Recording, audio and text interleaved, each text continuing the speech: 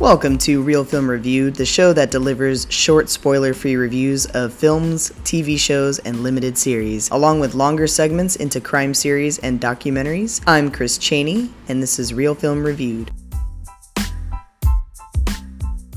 Welcome back, everyone. Welcome to the bonus episode, very first listener request review. So tonight we're going to be reviewing Mortal Kombat. That was the movie that won the poll this week. So I was really excited because I love the new Mortal Kombat. So I will go ahead and start. The story follows MMA fighter Cole Young and his role amongst the chosen champions of Earth, battling infamous enemies of the Outworld for the universe. So whose side are you on? This was a big question when playing Mortal Kombat in my childhood. You either played with Scorpion or Sub-Zero. I know girls played with a couple of other different characters, and there were some one-offs there. I played with Sub-Zero until he died and became Noob Saibot, and then I started playing Noob Saibot because he just had super cool powers, not to mention he was still Sub-Zero. That was pretty cool to me. This new Mortal Kombat, released in 2021, was not a remake, it was a reimagining based on certain core elements. It elaborated more on the backstory and presented what I felt was an amazing action-packed rendition, paying a wonderful homage to both the video game and the 1995 film. So kind of a couple questions will pop up, a couple of main points. Is Cole Young the new Liu Kang? Well, obviously not, because Liu Kang is in the film as well, but the way that Liu Kang was shown as the hero amongst heroes in the 1995 film is kind of similar here in this film with Cole Young, except I like Cole's backstory a little bit more. In fact, I didn't really care for Cole until his backstory came out. That was kind of something that first I was like,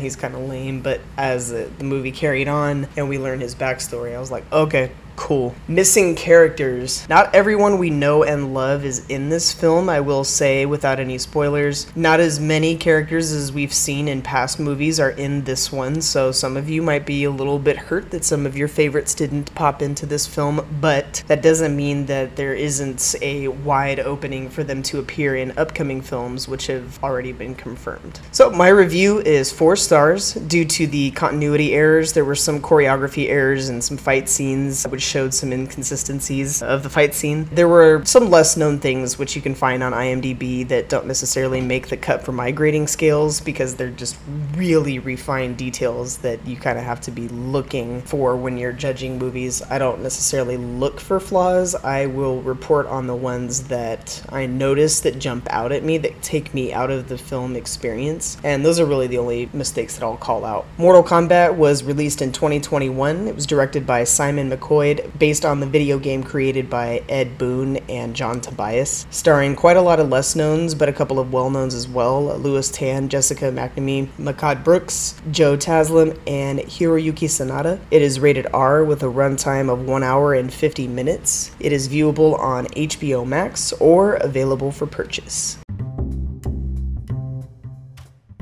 Thanks for listening to Real Film Reviewed. Before I go, show some love for your favorite podcast by leaving a review on Apple Podcasts or wherever you like to listen. Make sure to join the Real Film Reviewed Discord if you haven't already, where we break down this episode further in post-show text channels. Follow Real Film Reviewed on Twitter at RealFilmPKC. Happy watching, everyone.